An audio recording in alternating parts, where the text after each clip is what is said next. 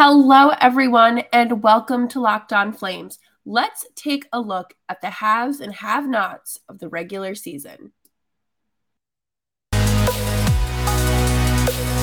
You're Locked On Flames, your daily podcast on the Calgary Flames. Part of the Locked On Podcast Network, your team every day.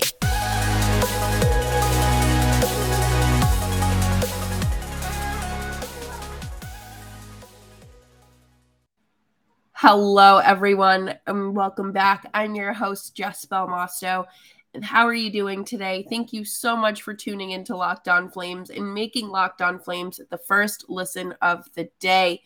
You can find us anywhere you get your podcasts, and we are free $99 on YouTube as well. And if you have the time, please feel free to leave a rating and a little review. It helps the show a lot, and I greatly appreciate it as we climbed the charts this postseason. It was kind of incredible to see. So thank you all again for tuning in, and I hope to have you here through the off season as well.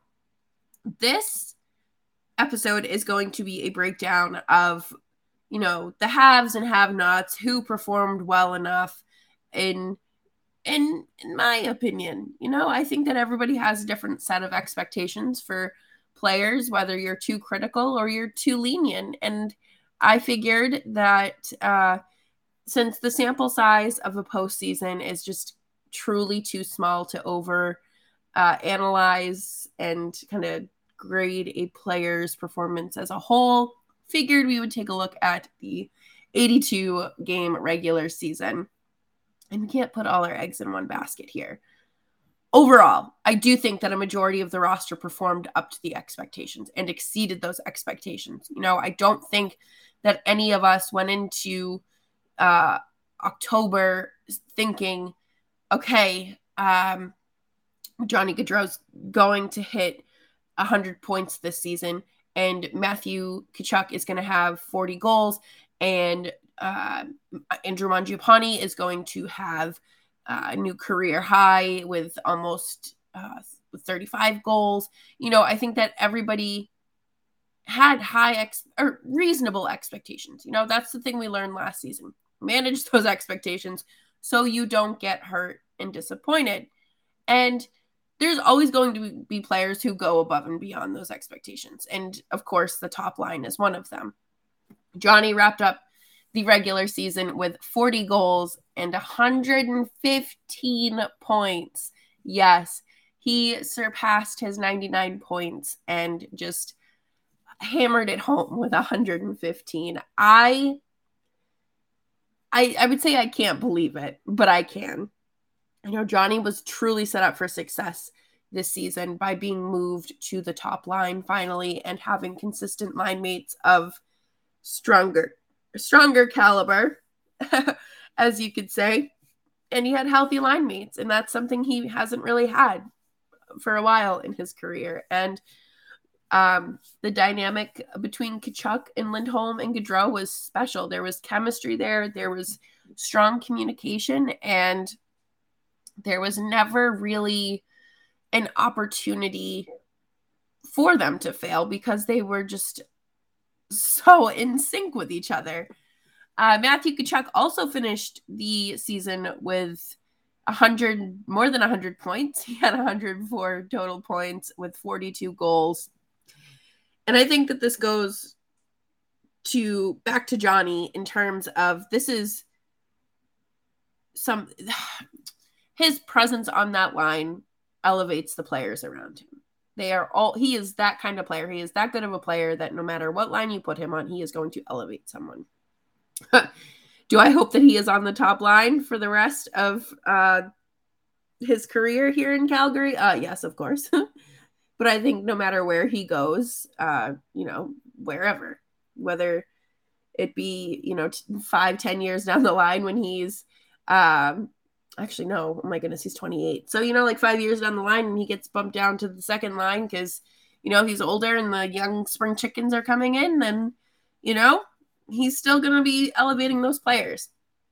Elias Lindholm earned himself a Selke Selke Trophy nomination, and I could not be more impressed and more proud. I think it is very obvious that he had a fantastic defensive style to his game, and it also translated into his line mates as well.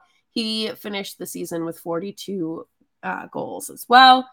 I think that top line was just outstanding. I think that it's just they all took strides to be better and to really take this team to the next level and ensure a successful season would be had.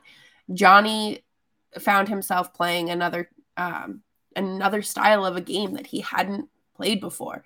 Johnny was able to step into a new role and play a 200-foot game, which he hadn't done before. And he was very open to trying this and transforming as a player. And I think that that's incredible. And it speaks to the confidence that he has and the confidence that his coach had in him.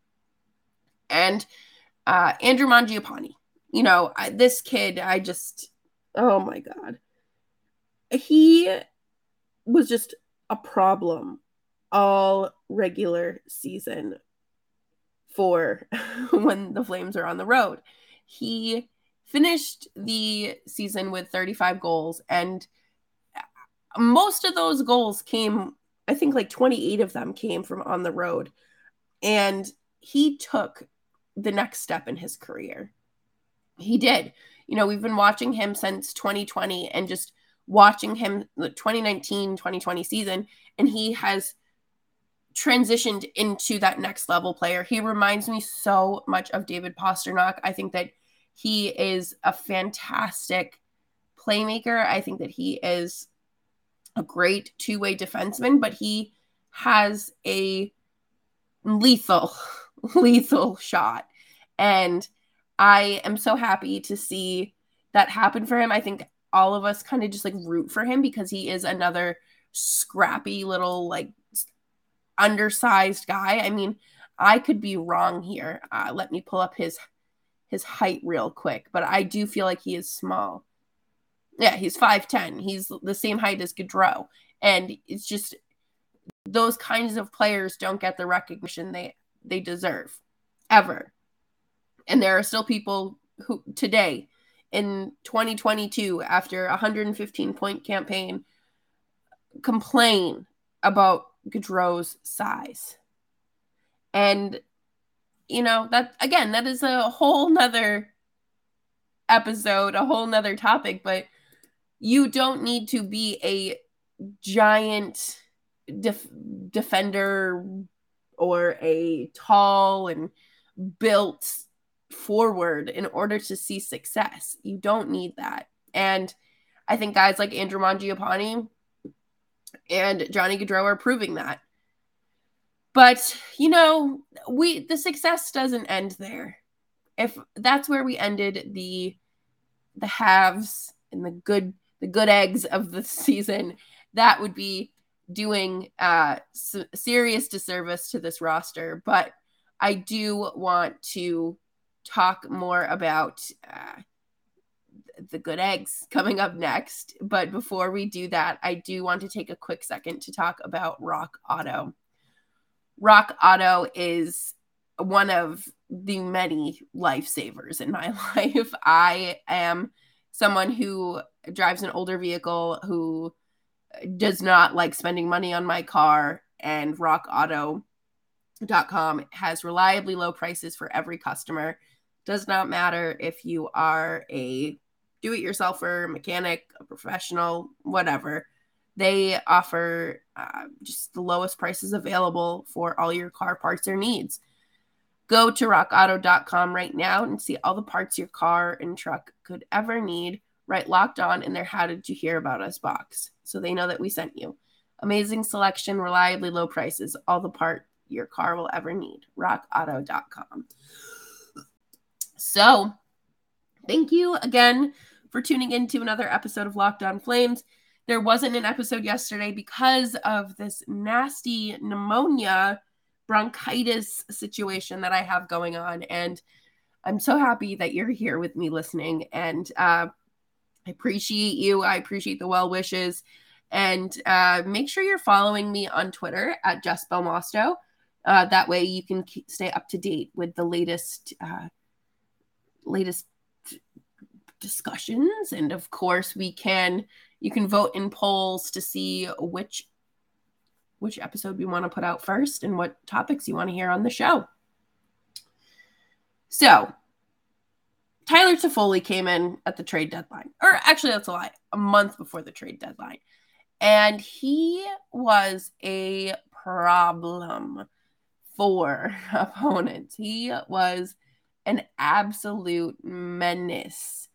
I could not believe it. I thought that I knew that he was going to be a problem or not a problem. I knew that he was going to be a great acquisition for the Flames. There was no doubt about that. But when he came in and had, 7 goals in 7 games and just absolutely tearing it up, it was so obvious why you gave up a first-round pick for him. I thought that it was an excellent trade. I thought that it's a great deal for 2 years at $4.5 million. And he has a great locker room presence, and he also had 11 goals through 37 games. And yeah, you'd obviously want to see a little bit more, but I don't think that he underperformed in any way possible. I think that he had an excellent presence on the ice. I thought that he really helped with the special teams. I thought that he elevated this roster and the offense as a whole as well. I didn't have any problems with him until the postseason, but that's fine because we're not talking about the postseason, right?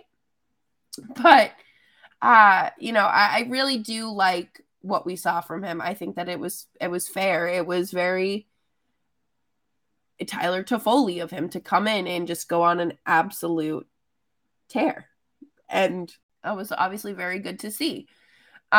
Speaking of Tyler Toffoli, we have his best friend, Milan Lucic, whose resurgence, the second coming of Lucic, did wonders for him this season. And there was a stretch of games where he played out of his mind. He was playing, number one, he played 82 games this season at 33 years old. That is impressive. I compared to where Lucic was 2 years ago, you would have thought that he would have been retired by now. But he didn't. He kept going, and he had like 2 years where he didn't score a single goal. And then to come in this year and score 10, he was an absolute menace, going 5-hole, like 4 or 5 games in a row.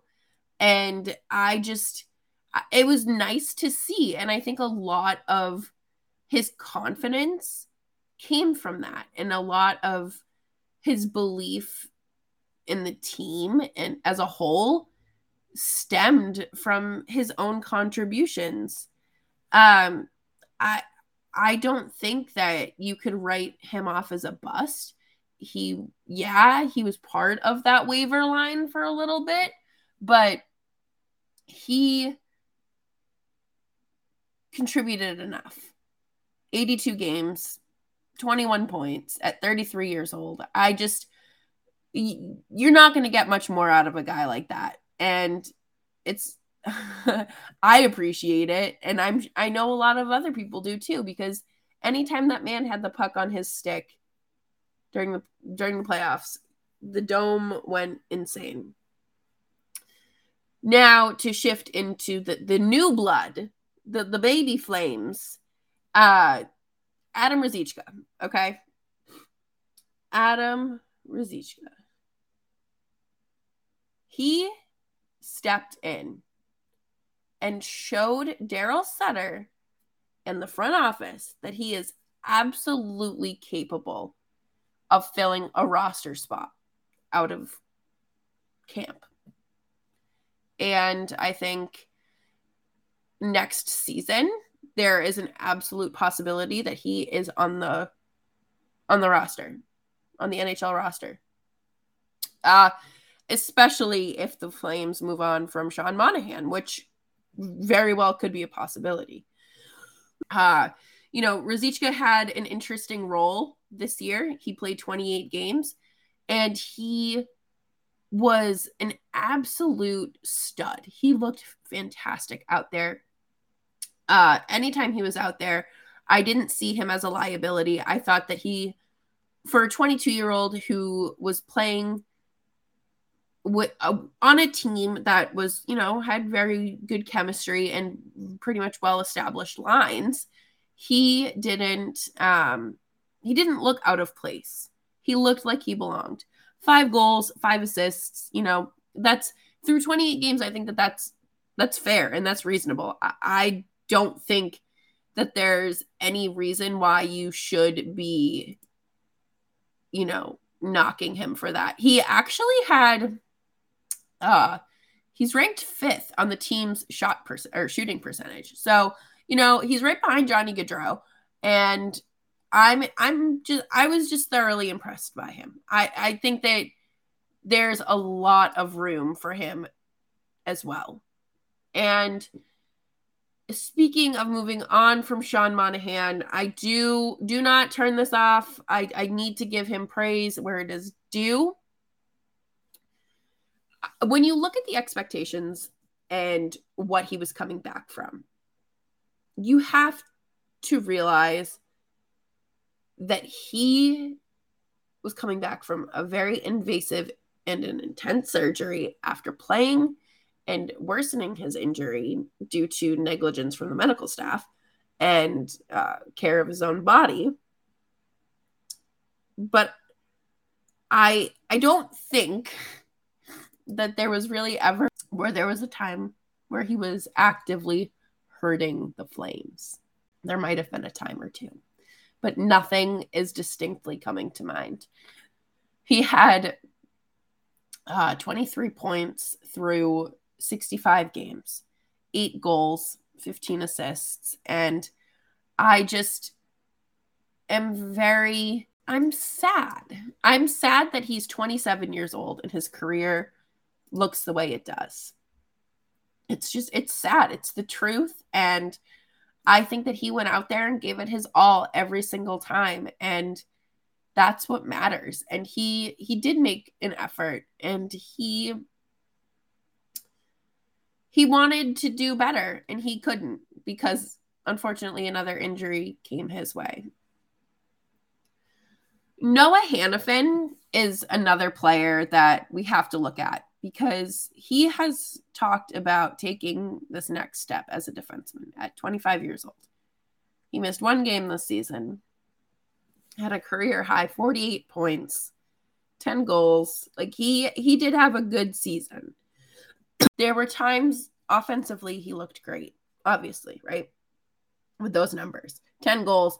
Yeah, he led the defenseman in goals. So I am just very, I don't know. I wanted more out of him in the postseason. I think all of us did. But he also improved through the regular season in terms of his defensive numbers. I think he stepped up. He knew that Gio was gone. He knew he had a gap to fill, and he did the best that he could. And I think there were obvious strides in his performance. I think there were obvious forward motion is the word I'm looking for. And to wrap up our good eggs, let's talk about Blake Coleman and his first season in Calgary. He had an excellent first season, in all honesty. I know a lot of people kind of gave him a hard time because, he couldn't even crack 20 goals, but I thought that he played well. I thought that the Mangiapane, Backlund, and Coleman line was an excellent line. I thought that it showed glimpses of what that third line in Tampa Bay looked like, and it looked fantastic. I don't have an issue with the way that Blake Coleman played. I thought that he played very well. I liked the way he played. And I think anybody who has been overly critical of him is a silly goose. But I think that there's still time for him to prove his contract, and there's plenty of time for him to shut up the haters. But again, sometimes it is the intangibles that are that are what matter when it comes to grading a player's season. Coming up next, we will wrap up the show with the rotten, stinky, smelly eggs of the Calgary Flames regular season performance report. And please make sure that you are subscribed before you leave today's episode. There were plenty of times where I thought we would really get that notification from Elliot Friedman saying Calgary waived Ritchie, Lewis, and Richardson. They waived one of them. But Brett Ritchie and Trevor Lewis managed to stay members of the Calgary Flames through the entire season and postseason, which was truly astonishing. They had a combined 9 goals and really did absolutely nothing for this team. I cannot express how much pain it caused me to see penalty after penalty after penalty from those two, and just silly turnovers and costly mistakes that just would not amount to anything helpful or useful. There was no reason for them to be employed by the Calgary Flames. Brett Ritchie not seeing the waiver wire transaction was incredible. I don't know what kind of dirt he has on Daryl Sutter or Brad Treliving, but it must be something good, because my God, it was brutal. There was no contribution. There was no use for it at all. And, Trevor Lewis was obviously brought in for that veteran presence to eat fourth line minutes, but the penalties that he took just do not make up for any of it. And I thinking about it, I'm just getting more and more frustrated. And his performance in the postseason as well, it was absolute dog crap. And I don't understand how you can roll out those two players, a lineup with those two players, and expect to win. Kelly Yarncroc was another trade deadline acquisition from the Seattle Kraken. He had 0 goals through 17 games. And his first goal as a Calgary Flame came in Game 5 against the Edmonton Oilers. So it was a bit disappointing to see. I think people expected him to perform more at a better level, as anyone does when you acquire a new player. But boy, Callie just did not live up to anyone's expectations. Barely made the bare minimum. I don't even think you can say he made the bare minimum, to be honest. Husso Valimaki. When I was going through the roster, okay, I scrolling and saying, okay, who are some other names that I didn't instantly come to mind? Juuso Välimäki he only played 9 games with Calgary this season before being sent down. But his season as a whole was so interesting because he had obvious struggles up here in Calgary. He did not look like even an AHL defenseman when he was playing with the roster. And Daryl Sutter sent him down. And then he was suspended. He was injured. I think he was suspended again. Came back from injury.